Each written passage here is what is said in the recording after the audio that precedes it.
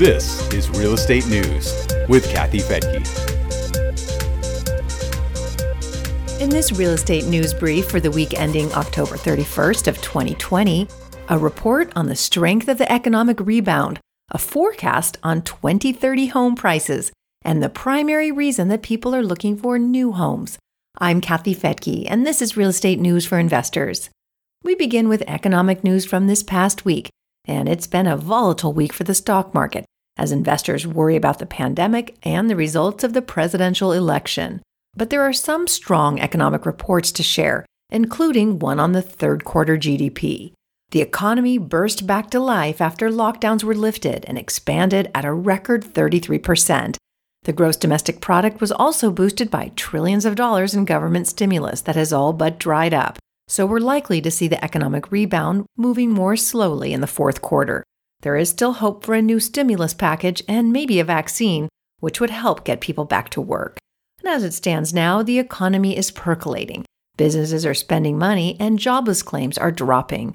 The latest report on new claims shows they are 40,000 lower than the previous week to a new pandemic low of 751,000. Continuing claims were also lower, but there are several ways to collect unemployment benefits.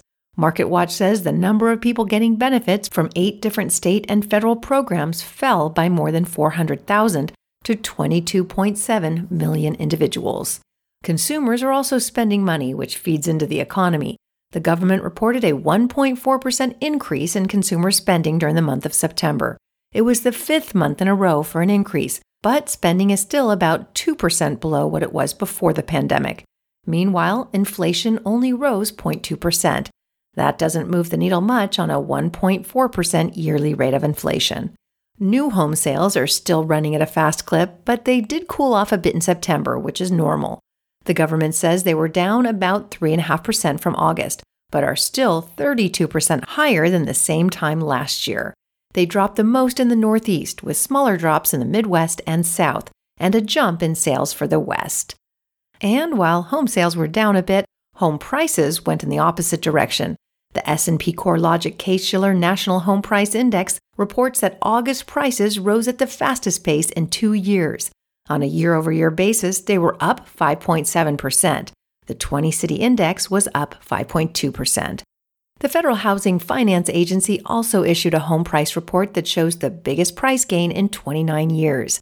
It says they rose 1.5% from July to August for an annual 8% rate of growth. The National Association of Realtors issued a different kind of home price report. It's a home price forecast for the year of 2030. Based on the rate that prices rose over the last year to a September median of $311,800, NAR expects them to increase about 49% over the next 10 years to about $382,000. They'll vary from state to state, of course, with the highest prices expected in California. There are mixed reports on how consumers feel about all this.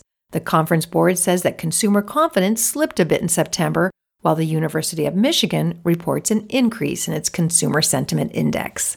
Mortgage rates are holding steady. Freddie Mac says the average 30-year fixed-rate mortgage was up 1 basis point to 2.8%. The 15-year was down 1 basis point to 2.3%. And in other news-making headlines, there was a drop in third-quarter homeownership from 67.9% to 67.4%. Both those numbers are higher than last year during the third quarter. Homeownership is the highest in the Midwest and the South, where homes are more affordable. It's 71% in the Midwest and 70% in the South. In the Northeast and the West, it's around 62%. The rate of homeownership increased for all age groups, but the biggest jump happened among the youngest buyers. It currently stands at 37.5% for people 35 and younger. People over age 65 claim the highest homeownership rate at 80.7%. The report also included the national vacancy rates in the third quarter.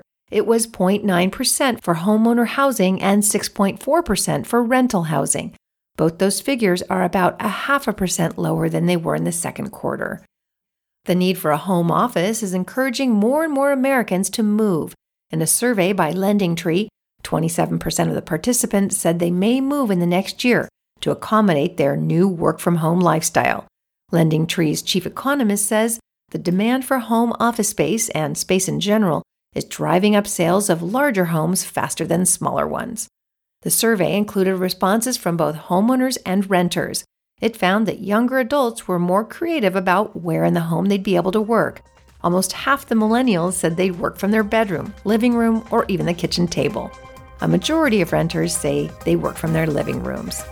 I'm Kathy Fettke, and thanks so much for joining me here on Real Estate News for Investors.